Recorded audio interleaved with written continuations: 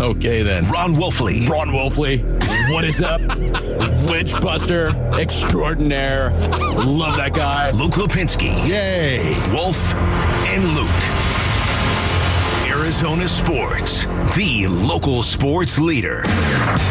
Live from the Auction Community Studios on this Tuesday, it is the Wolf and Luke Show. Wolf, what's up? What's going on, Luke? How you doing, bud? Good. The Suns have added another player. Okay.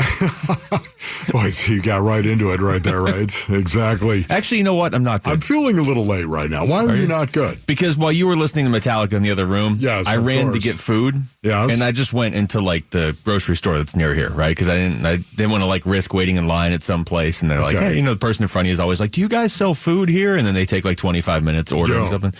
So I go to the grocery store and there's like 2 cars in the parking lot. And as I'm going to put my stuff in the car, somebody parks right next to the driver's side of mine, so I can't get in. Oh, you're kidding. I have to have this space right Oh, my goodness. You've got to be kidding me. And so, you know what? I love going to the grocery store, ladies and gentlemen. Yes, it's like hunting. It is, you know? Take Wolf to the grocery store and film it. There you are, man. You got a cart, and you're in there, and you're grabbing stuff.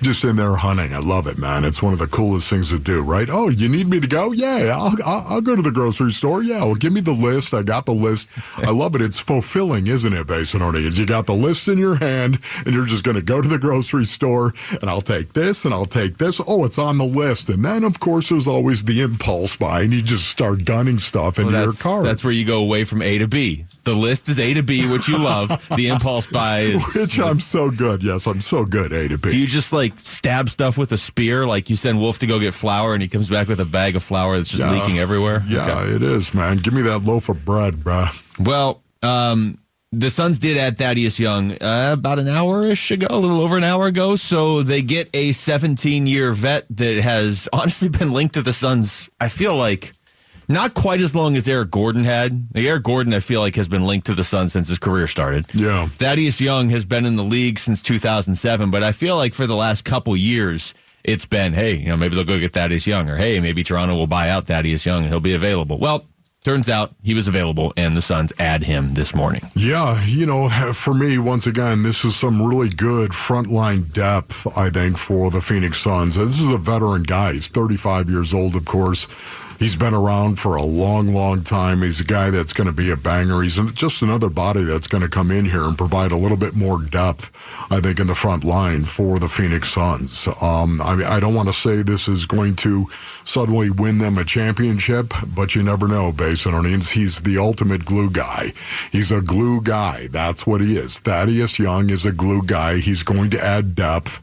How much he actually plays, especially in the playoff rotation, it's up in the air. Yeah, you're giving Frank Vogel more options. We went through this last week when they traded for Royce O'Neal, and you start to, if you put Royce O'Neal in the playoff rotation, which I'm going to assume you can, then you already have 7, probably not going over 9 most nights. I mean, you may incorporate a 10th just because of matchups or whatever. A different player may play more in a different round of the playoffs depending who you're playing. But it doesn't hurt to have depth. And now the Suns are at the roster minimum, and they actually can still add one more player through the buyout market if they want. Their options in the buyout market are limited because they can't go over that $12.4 million threshold if a player's on a contract for that this year.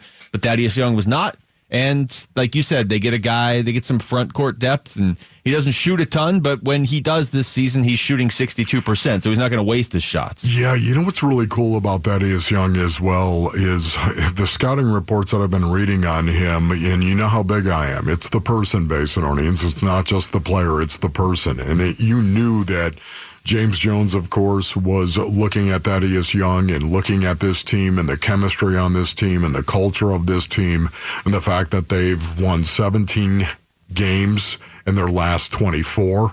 And looking at a veteran guy like this, there is no way in the world you're going to bring him in unless he is totally 100 squared away in regard to being a good teammate. And all the scouting reports out there, everything that I'm reading about Thaddeus Young is this guy is first class. A strong, strong teammate all the way and a very good, very quick defensive mind. Here's James Jones last week when he was asked what he wants from the buyout market. More shooting, more defense, more passing, more rebounding. When we look at our team, we like where we are, but we always feel like we can get better. And it's tough this time of year because you always have to make these decisions. These are people decisions where you're bringing on players that can help you, but you're also losing players that help you get to where you are. So even though it's a part of the business, we take it personally because you're talking about building team chemistry. And in order to do that, you have to have good people. And so we lost some good people. We got some good people back. And hopefully the next couple of weeks, the next month or so, affords us the opportunity to continue to build on our chemistry. Wait, there was more shooting, more defense, more passing, more rebounds. That's everything, isn't it? Yeah, no, that's got everything covered right there. But again, I think you're bringing another guy in, a very stable player. I think you're bringing him in. I think that only is going to enhance what they already have going inside that locker room. So I'm encouraged by it. This is great. Like I said, I don't know how many games it's going to win, the Phoenix Suns, going forward, but there's nothing wrong with adding a veteran guy like this who's only going to give Frank Vogel more options, as you said, with that front line. Yeah, no risk, and maybe he turns into something that you need. And what Thaddeus Young is, too, so you're not even really taking a flyer. I think he will be something that they have identified that they need. You mentioned it, Suns 17-7 in their last 24 since Christmas. Back at it tonight, hosting Sacramento. Then they'll host Monty Williams' Detroit Pistons tomorrow, and then they are off for the All-Star break. And it's funny, when you say 17-7, that's a really good record over the last 24. And I did a radio hit in a different market yesterday, and I'm not kidding you, Wolf. Super Bowl, day after the Super Bowl, everything. The first thing they asked me, what's wrong with the Phoenix Suns? I was like, well, they're 17-7 in their last 24. Wow. What does everybody want? Wow, yeah. It's really interesting. Again, it goes back to expectation, doesn't it? It goes back to expectation. And I just said interesting once again. And honestly, I didn't know this was a thing. And now you guys got me thinking about it. Every time I actually say interesting, I'm like, wow, do I really say it that much? And you know what? That's kind of interesting. Hey, Mel, tell me, do I really say it that much? Enough that it was in the Vegas Open. Over, under. And everybody took the over. Okay, great. I'm going to work on that, Bezoni. I don't know if this helps or makes it worse. I don't notice it. Okay. But maybe that means you say it so much that I don't notice it. Or maybe you say it. And, I'm just saying. We do have audio footage of the show, so we can prove who's saying it more. Okay, we all have our little ticks, do we not, Basinonians? Yes, we do. These last two games, going into the All-Star break right now, wouldn't you love 19-7? Wouldn't you love to get above this? I would love for the Phoenix Suns to win these last two games and to have strong fourth quarters going into the break. Wouldn't that be nice, especially against Detroit, where, Detroit is one of the worst teams, if not the worst team in the association right now. Good. Go out and treat them as such right before you go on the All-Star break. Well, Detroit's 4-6 in their last 10. Yeah, they're on a roll right now. But overall, they're not good. They have doubled their win total in their last 10 games. Well, there you go. They're 8-44 in the season. Here's Bradley Beal. Bradley Beal agrees with you. Obviously, get 2 wins. We got to take it a game at a time first, but Sac is a tough opponent. We played them very tough last time right here. I think that's the game KD hit the game winner. So, that was a really tough game, really fast-paced game. We've seen what pace looks like. So we got our hands full tomorrow night for sure. Sabonis is playing at an elite level. So we got to make sure we contain them, slow them down, and try to get to this break with 2 more wins and keep us at a good 5. That's not very specific when you say the game KD hit the game winner, because he does that a lot. Actually, he had a couple free throws to close that one out. That was the game where they were down by 22 with 8 minutes left, and then they went on a 32-8 run to end the game, and they beat Sacramento 119-117. They're 1-2 against the Kings this season.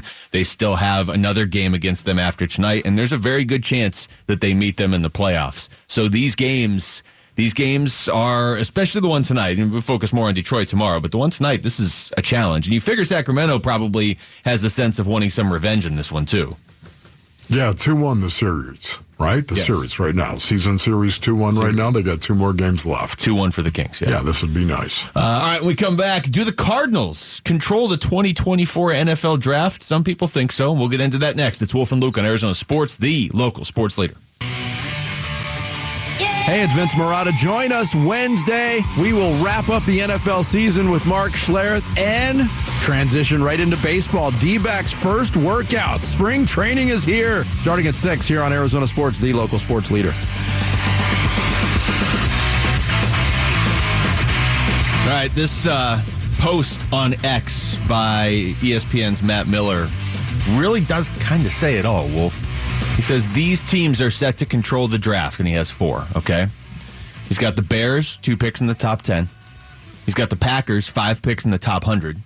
He's got the Commanders, 6 picks in the top 102. And the Cardinals, 7 picks in the top 104. Those are his 4 teams that will control the draft. In fact, to be fair, he has the Cardinals listed first. I just read them backwards for dramatic effect. Yeah, you know what? How nice is that, honestly, to have 7 picks and the first 91 picks of the draft. I think that is absolutely huge right there. The Arizona Cardinals have a lot of needs, as we all know, and you have to wonder if Monty is going to possibly trade down again if Marvin Harrison Jr. is not there, even if he is there. Even if he is. This is, I know, and it's going to be really hard. I'm going to be crying. Somebody give me the Kleenex on that one right there. Let's before you finish what you're saying, let's hash this out first. Which is worse? He's not there, or he's there and the Cardinals don't take him? Oh, he's there and the Cardinals that one's pass worse. Yeah, on him. okay. And again, ultimately, I will trust Monty Ossenfort because I think the guy is that good, okay? I think he's earned that so far, but I'm going to hate it in the moment. But in the moment, I will. Somebody the barf bag, please. We should bring some to the draft show. We'll just have like 5 barf bags just in case. Right. It's just going to be really hard because, again, I think Marvin Harrison Jr. is a rare talent, and I think he's exactly what the Arizona Cardinals need in terms of a wide receiver coming in here and changing. There are so many similarities. I know they say Rome Odunze has a lot of similarities to Larry Fitzgerald, and he does physically. He does. I would say Marvin Harrison Jr. is a little taller. He's a little more slim than Larry Fitzgerald. Larry had some butt to him. He did. Well, I'm just saying. Larry knows it better than anybody else. How did you know he was going to say that? I know. He just knows that, there are certain guys that have body types, and Larry knew he had a lot of, he had that body type for a wide receiver. Marvin Harrison Jr. does not look like that. So a couple things you just said there. First, here's Lance Zierlein. We talked to him last week, and like you said, he had Rome Odunze there for the Cardinals at number 4 because he had Marvin Harrison Jr. already off the board, but his comp for Odunze is Larry Fitzgerald. Once I got through with the tape, I realized Penix looked better on television because of Odunze, and I think when he runs in the low to mid 4.4 range, when you see his size, his ability to win the contested catch, I think people are going to take a look at Larry Fitzgerald. That's my comp on him, is I believe he's got some Larry Fitzgerald qualities to him, and so that's one of the reasons I felt like it made a lot of sense. Malik Neighbors is a guy who I think might be the most talented receiver in the entire draft, but Odunze is a guy that could remind the Bidwells and maybe the entire organization of Fitzgerald. He's a great kid. A lot of them coaches at Washington raved about him. So it's not a Wolf. It's not a bad. It's not a bad number 2 wide receiver for you. In fact, either is Malik Neighbors. So if you really want wide receiver, the top 3 guys in this draft are really, really good. Hear ye, oyez, oyez. The King announces a new mock draft. There's more mocks. Wait, who's the king in this case, though? Is it Chad Reuter? Or did I miss? Okay, I just wanted to make sure that Mel Kiper hadn't just announced one in the 5 seconds that we were playing. Yeah, right. Chad Reuter. So in a 3-round mock. Yeah, and what Lance Zierlein just said right there, he kind of casually threw it in. Malik Neighbors might be the most talented. Is that what he said? Most talented receiver in this draft? Yeah. It was in the middle of that whole Rome Odunze comparison where he was talking about Marvin Harrison Jr., but he said Malik Neighbors might be the most talented. Now, Reuters mock drafts has trades, and it's 3 rounds on NFL.com, and if you don't know specifically what you're looking for, it'll give you, that can give you a headache. Yeah. But he has the Cardinals. He has Marvin Harrison Jr. gone to the Bears at 3. That gave me a headache. So he has the Cardinals at 4 trading down with Denver. Denver moves up. Denver gets Drake May. The point of all this, though, is he has the Cardinals at 12 taking Malik Neighbors. So still, even with a trade down, still taking a receiver with their first pick. Yeah, there you go, right there. Honestly, anytime I see a mock draft that has trades, I'm like, what are you doing? What are you doing? What is that? Chad, I don't even know you, Chad. I really don't. Crazy trade. Hell, that is so good. Yes, it's crazy. I like the one with Wolf at the end going, crazy. It is. It's just like, what are you doing? They mock drafts of themselves are laughable when you see the results at the end of even a first-round mock. A first-round mock. And how many guys get the picks wrong for the most part, right? So I'm not attacking anybody. The only thing worse than a first-round mock draft is a 2-round mock draft. And the only thing worse than a 2-round mock draft is a 3-round mock draft. And the only thing worse than mock drafts, period, are mock drafts that have trades. Counterpoint. It's just impossible. He has the Cardinals taking Graham Barton in the 2nd round. Does that change your opinion? You know what it does. Now all of a sudden we return to some sanity right here. It really is something interesting that Chad Reuter has Graham Barton on his radar at number 35, the 35 pick overall. This is going to be a dicey proposition right here with Graham Barton. He's good enough to sneak into the first round, the back end of the first round. He's good enough to do that. Or he might go really early in the 2nd round. Man, if we get Graham Barton, my guy, Graham Barton at number 35, I'm just going to, I love a parade. Don't play it. You don't have to. Somebody give me the baton, and I will lead that parade because that guy is a brawler. I'm going to go back. This is Jonathan Gannon when he was on with us almost a year ago. Okay, so this is February 16th of 2023. Seriously, almost exactly a year ago. Yeah. We should play this on the anniversary, except that'll be Friday. Okay. This is Gannon's philosophy on the top of the draft. Yeah, my philosophy to the top of the draft is don't keep it simple. And if a player is an outstanding college player and you have a vision for how he's going to come impact your team, you take him. You don't get cute about it. You take him. We do know that there are premium positions that we have on both offense and defense, and we'll look to add a premium position player if it's right. Yeah. But that was before last year's draft. That was before last year's draft, right. And, listen, Malik Neighbors, I hear a lot of really, really good things about him. And it certainly fits the model of Monty trading back into the draft, right? Chad Reuter says, they'd get a first-round pick in 2025. And a 3rd round this year. That's right. Another 3rd-round pick this year if they were to do that. I would imagine that's going to be tempting. It comes down to the Arizona Cardinals looking at a Marvin Harrison Jr. and saying this guy is generational. He is a generational talent or not. You have to make that determination before you make any type of deal to move down. I don't know. The more we look at all this stuff, they have such a need at receiver that I just feel like they need to get one of those top 3. Really. Now, I want Marvin Harrison Jr., and if he's there, I don't think you overthink it. This is very hypothetical, right? This is a mock draft with a mock trade mixed into it. If you're telling me I could have Marvin Harrison Jr. or I could have Malik Neighbors and a 1st-round pick and a 3rd-round pick, that would be tempting.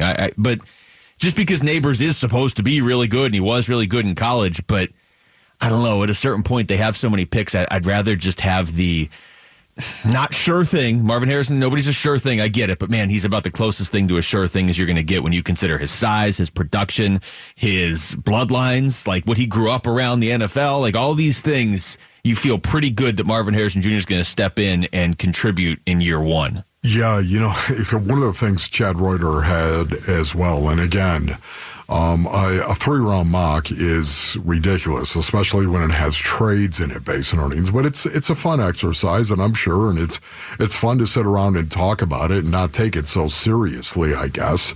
But he also had in the 3rd round the Arizona Cardinals drafting Audric Estime. Did you see this guy? Running back from Notre Dame. Yeah. Yeah. You see this guy right here? Okay, 5'11", 230. Over and over and over and over and over and over and over and over. Oh! Oh! And over and over and over and over and over again. Does it hurt? Does it hurt, my friends? It does hurt. You have no idea what it's like to tackle some dude who's got a square jaw and square shoulders, who's 5'11" and 230 pounds. It hurts. All I know is when I was reading through this mock, I was like, Wolf's gonna hate the trades, and he's gonna roll his. And then I saw Graham Barton, and I was like, Wolf's all in on this mock. Have you subscribed to the Wolf and Luke Show podcast? Subscribe right now on your iPhone or Android. You'll never miss any of the show. It's the Wolf and Luke Show podcast, brought to you this week by your Valley Chevy dealers. When we come back, what were Lorenzo Alexander's biggest takeaways from the Super Bowl on Sunday? We're going to ask the 15-year NFL vet in the lowdown next. It's Wolf and Luke on Arizona Sports, the local sports leader. Arizona Sports, the local sports leader. The energy and passion he brings to the game is something I think that's contagious. Intercepted by Lorenzo Alexander. Now he laterals to Aqib Talib. When you talk about a great pro that you wish every one of your players would emulate. He's one of those guys, he's like a lunch bell guy. That blue-collar appeal to coming to work. He's going to outwork you every single play. 15-year NFL veteran Lorenzo Alexander joins Wolf and Luke to give us the lowdown on the Cardinals and the NFL. All right, football season is over. Wolf and I came to that realization around 1 o'clock yesterday, but it doesn't have to feel like it yet, Wolf. Lorenzo Alexander is here. We can extend the season by a little bit, so what's going on, man? I'm doing great. Back in town, getting back into my routine. I was actually out all last week. Tuesday, got back yesterday. I work with the Legends community, helping guys transition, and so we had to go out there, play some golf, hung out with some guys, got to meet some guys, did some trainings, and so it was a really cool experience for me. Felt like, 3 months, being in Vegas. And typically I'm an in and out guy when I'm dealing with Vegas, but it's always good with the reunions that you get to have as far as guys that you played with.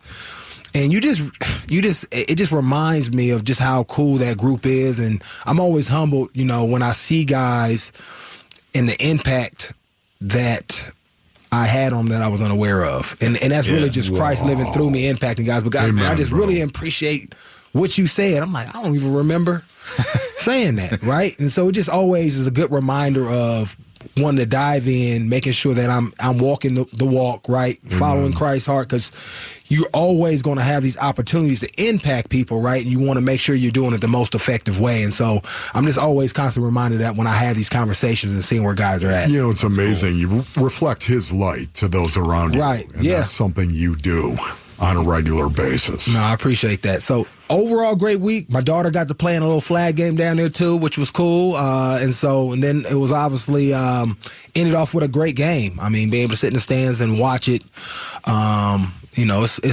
That's probably, I think I shared this yesterday on air with the morning show. That game is probably the only game that still I have anxiety around or emotional feelings around because I never played in one. And it's something that I can never achieve now that I'm done, right? I did everything else in the regular season, played in the playoff game, but that one in itself where I never got to do that, I still have a little bit of like, man, do I really want to be here right now? So how many playoff games did you play in? Can I ask you? I've never won one. I think I was in like 3 or 4. See, I never was in a playoff game. See, right. Yeah. I just sit there and I marvel. Right. Yeah, I marvel at that. What was that like? You know what I mean? There was an intensity level. You know what the intensity level is in preseason. And then you know what it's like in the regular season. And then you know what it's like when it gets near the end of the regular season. I mean, there's a different level of intensity. And I always wondered, what was it like to be in a playoff game, to go out there and know, oh man, never did it. Wolf in a playoff game would be like, I feel like you would get some sort of penalty before the kickoff, and then they'd be like, okay, now Wolf's good. Yeah, I don't know, never did it. So I know how you feel when you're talking about that. Okay, now you both know how I feel when I watch a preseason. Okay, great. So the way that game built, and I rewatched it yesterday, but just, the first quarter was like, okay, it's kind of quiet, but you could tell something was coming. And was it quiet? People keep saying that. What? I mean, quiet offensively. I mean, defensively, the guys was out there hunting it up. I loved it. I mean, I'm with you. I just like to watch good football. People keep saying they want to see 1,000 points scored. Man. But me and Wolf said it was going to be a low-scoring game. You know you said 2017. Yeah, I was close. And then somebody asked me that morning. I said, probably 24-21. Which is, that's almost what it actually was. I know, right? Yeah, just points off. But I knew these defenses were going to come out, right? When you have a week off sometimes, for offense, you kind of lose that rhythm. But when you come out with all the emotion from a defensive standpoint, right? We saw the 49ers defensive line really stand up because they didn't blitz Mahomes really at all. And those guys was all over the place. They had a high, pressure, had some sacks, and they were able to stop the run. So it was just a good game. I mean, just guys flying around. I hate that. What was it, Greenlaw? Yeah, that was. That was huge, because it was some plays in that game where his replacement, I'm guessing he was younger, just not having a lot of experience, where he would have made a difference. Yeah, and that came out to be a big, I think, factor in them not being able to position themselves amongst some other things where they wanted to be. Well, they were stopping Kansas City until he got hurt, and then they weren't. I know it's not quite that simple, but it's like I'd almost rather not play in the Super Bowl than tear my Achilles running out onto the field. That's rough. Yeah, I think, you got Dre Greenlaw, of course, and Fred Warner, both those guys. A lot of the task of covering Travis Kelce in that first half. That's what they were doing. They were doing a really good job in that first half, and then it just got sideways. But I'm with you on this. This was a contested game. Right. This was a competitive game. The struggle was real, and I love that. To me, that's what football should be. Right. It's hard. It is. And it should be hard to play the game, and it should be hard to actually. I love when you've got a game that is a defensive-minded game, because to me, every play, it brings special teams into play like no other game. Every play, every punt is critical, right? Yeah. Every extra point is critical. Yeah, it played a significant part in the game, right? Instead of just kicking a field goal instead of a touchdown. I love Ray, and so in the game, and I didn't notice until I was having breakfast with somebody, because they didn't show the replay. I was like, Ray, what are you doing? I played with him in Buffalo. Yeah. And I was like, that dude, Ray McLeod. Yeah, the punt return, like, he's 6 or 7 years in the league now. I know he's a vet. What was he doing? But it hit somebody else's foot. Yeah. And he was he had the wherewithal to see it and was trying to make a play. And so, just things like that happen throughout the game that really changes the complexity of, because they scored a touchdown the next play, right after that, right? So, it was just unfortunate, because I grew up a Niners fan. I grew up in the Bay Area, Oakland. Raiders were in L.A., so I don't have any allegiance to them, even though I played for them. And so I was rooting for the Niners to come out and win this one, especially for all my family members that are Niners fans. Yeah, and it's funny you say that about that punt, too, because I think everybody had the initial reation, and then we got to see replay. Right, it was like, oh, okay, because, he's been around. It's like, why would he just do that? And then as it turns out, he's trying to make the right play. But, to your point, Kansas City doesn't mess around. It's not like, okay, we got the ball, let's try some things, as we're going for the end zone the very next play. Right. And that's what they're known for. They're very aggressive, and that got them, really in the rhythm, I thought. And it just shows you once again that you cannot allow greatness to linger. You have to extinguish it as soon as possible and give them no shot. Yep. To go out there and make a play, right? And Pat Mahomes and what he was able to do, and in that fourth quarter to close the game out, was just amazing to be able to kind of turn it on like that, because he wasn't that good in the first half. No. I mean, you know what I mean? That's what I was saying was just the way it built. It's like the first half made you appreciate what Mahomes did in the second half because you saw like how difficult it was in the first half. There's a lot more to get into with this game, obviously. Arizona Sports and Copper Blues Desert Ridge is giving you the perfect Valentine's Day combo. Wings and Roses. Order wings tonight from 6 to 7:30 p.m. and get a dozen roses courtesy of Cactus Flower while supplies last. Limit one per customer and dine in only. Head to the contest page on ArizonaSports.com for complete details. When we come back, the fallout continues surrounding the Super Bowl overtime rules and how San Francisco navigated them. What did Zoe think? The lowdown's going to continue. It's Wolf and Luke on Arizona Sports, the local sports leader. Arizona Sports. Here we go, fellas. 15-year NFL veteran Lorenzo Alexander joins Wolf and Luke. A guy who epitomizes class, integrity, and is a true gentleman. The lowdown. All right, welcome back to the show. Lorenzo Alexander is here for the lowdown. It is Wolf and Luke on a Tuesday following the Super Bowl. I'm going to play this cut from Kyle Shanahan because, he's been taking a little bit of heat for how he handled overtime. And then the story came out that some of his players didn't know the rules. And then, of course, the Chiefs were like, oh, we've been practicing the rules for 4 weeks. We knew exactly what we were going to do. Here's what Kyle Shanahan said as far as taking the ball when they won the coin toss in overtime. That's just something we talked about. None of us have a ton of experience of it, but we went through all the analytics and talked with those guys, and we just thought it'd be better. We wanted the ball third. But both teams matched and scored. We wanted to be the ones who had the chance to go win and got that field goal, so we knew we had to hold them to at least to a field goal. And if we did, then we felt it was in our hands after that. All right, so if I'm playing against the Chiefs, I'm kicking because I don't want Mahomes to know exactly what he needs to do, and I just don't want Mahomes to ever have the ball last. But what Kyle Shanahan said right there, we were kind of talking about this yesterday, that logic's not, like, ridiculous. You have to score a touchdown, though. Yeah, you do have to score a touchdown for the most part. I mean, and their defense overall, I think, played well and at times stopped them.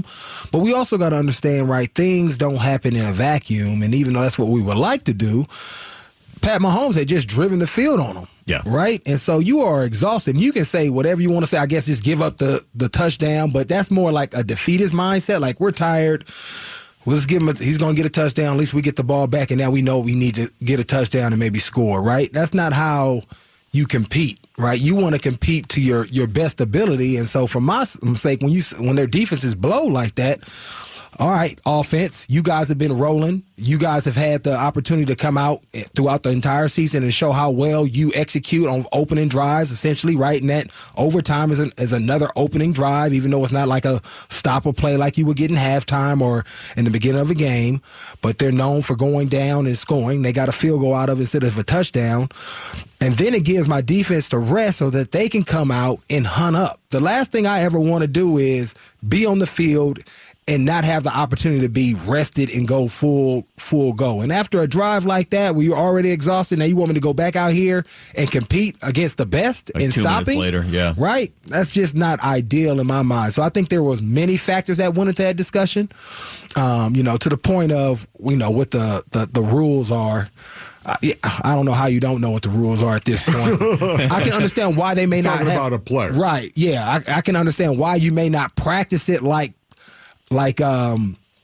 the Chiefs did, because they've been in those situations in playoff games, right? When we think about the Bills going to overtime, yeah, and so they've been around it, so they know, hey, we've been in this situation, so next time it comes up, let's make sure that we practice it, especially when we get to these playoff games and making sure everybody's in the know, because sometimes you don't know until you realize you don't know. Yeah, and I'm pretty sure a coach will grow from it, right? Yeah. It just happened to be at the worst time.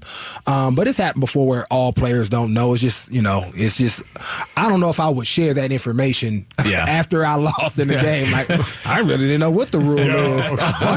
What? You're looking at him like, yeah, exactly. I thought real quick, Wolf, I thought Shanahan took a lot of heat for that. Like, you're going to let Mahomes have the ball last. He was trying to have the ball last. He was just thinking the third drive, and it never made it to a third drive. So I at least understand what he was doing. I really, to me, I think it's just more advantageous. I think, this is just me, that it's more advantageous to know what it is you need to do to win.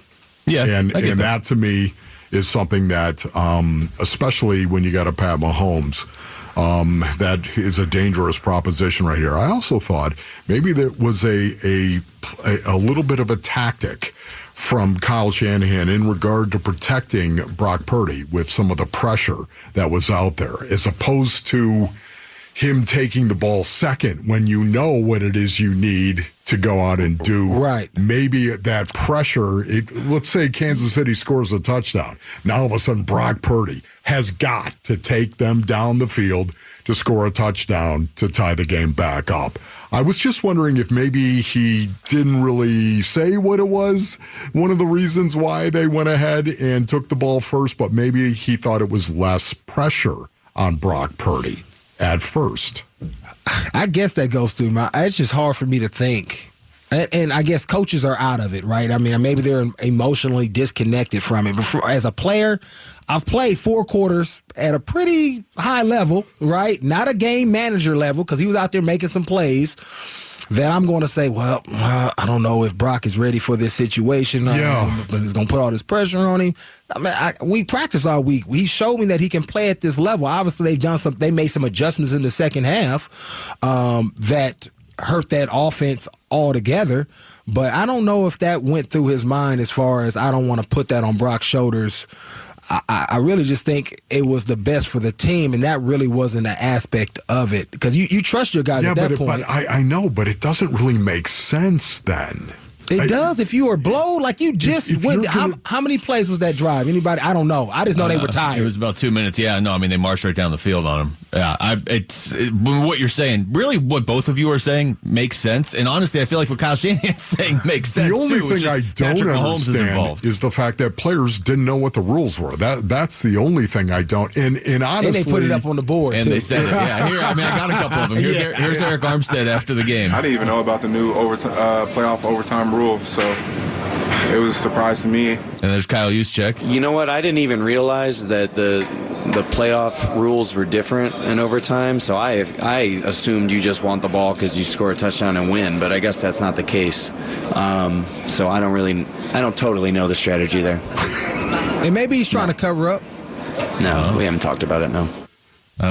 There was somebody who said, like, I think it was Armstead actually later, was like, yeah, I was reading him off the board as we were getting ready. Like, that's one way to do it. That's a fullback. And those guys been in the league. Those guys been in the league for a while, though. Yeah. Yeah. So but you a have fullback is one of the brightest guys on the field, as you know. Yeah. So, Maybe. You got to know everything. Yeah. Right? It goes the quarterback, and then it's the fullback, and then the center. Well, not in this case, apparently. Apparently. I mean, how was the question asked? Was it like, hey, do you guys think Kyle made the right choice in keeping the ball? Because at that point, veteran guy, like, hey, well, I'm not really sure what the rules are. I just thought we wanted to get the ball and score, right? Trying to cover for their coach, and it comes across to us like they don't know the rules. So I was like, how was that question asked? That's fair. Because that could be something. And plus, those guys did play in the era, because this rule is new. What is it, 2 years old? Yeah. Right? So you, in the heat of the thing, you kind of almost revert to what I know, right? And that's something new. What do I know? I'm battling all day. I'm going, sometimes the heat of the battle, you kind of revert to what you've known that's been truth for longer than 2 years. So I think that probably played into it more so than them not actually knowing what the rule was. It does, the NFL's, I understand. They're trying to get the best possible scenario, right? This is because of that Chiefs-Bills game. So I understand what they're trying to do, and I think they've kind of done it. I mean, I don't mind the rule, but they probably are at a point now where they just need to, like, stay with it. They can't keep changing this every couple of years and then being surprised that players didn't know all the little intricacies of the Are they talking about rule. changing it? No, but I'm just saying it feels like they have switched around overtime stuff quite a bit in the last 10 years. And there's Chris Jones afterwards just piling on the Niners. What's through your mind when they say they want this ball to start overtime? They're crazy. Yeah. Because the overtime rules has changed where both teams get the ball, no matter who scores. So, originally you want to let the other team get the ball, stop them holding the three, so you know where you got it. Or if you stop them, they punt it, then all you have to do is kick three. That's probably not helping Kyle Shanahan right there. No, probably not. But, again, that to me is the logic of going ahead and actually taking the ball second, defer. Correct. But in the vacuum, the defense was tired. Yes. The dogs is on the sideline getting oxygen. Hey, go back out there, stop him. Right? Because you're not going out there, well, just You guys are tired. It's probably going to score, so at least we know we got to score a touchdown. Nah, I'm trying to go out there and compete. So I think some of that plays into it as well. Like we can't get on it without adding in all those factors. Yes, in a vacuum, statistically, what I would like to do is, let me give you the ball. Potentially I can stop you. Then I know if I need 3 touchdowns or if I want to go for 2. Yes, but in the scheme of everything else that's going on, we got to account for some of those things as well. Yeah, you don't get a 45-minute Usher performance again at halftime. I mean, it just doesn't happen. And you never really play 3 straight quarters without a break anyway. I mean, we saw them do that on Sunday, right, after halftime. All right, we come back. Are we ever going to see another player quite like Patrick Mahomes? We'll get into everything he pulled off on Sunday. The lowdown continues next. It's Wolf and Luke on Arizona Sports, the local sports leader.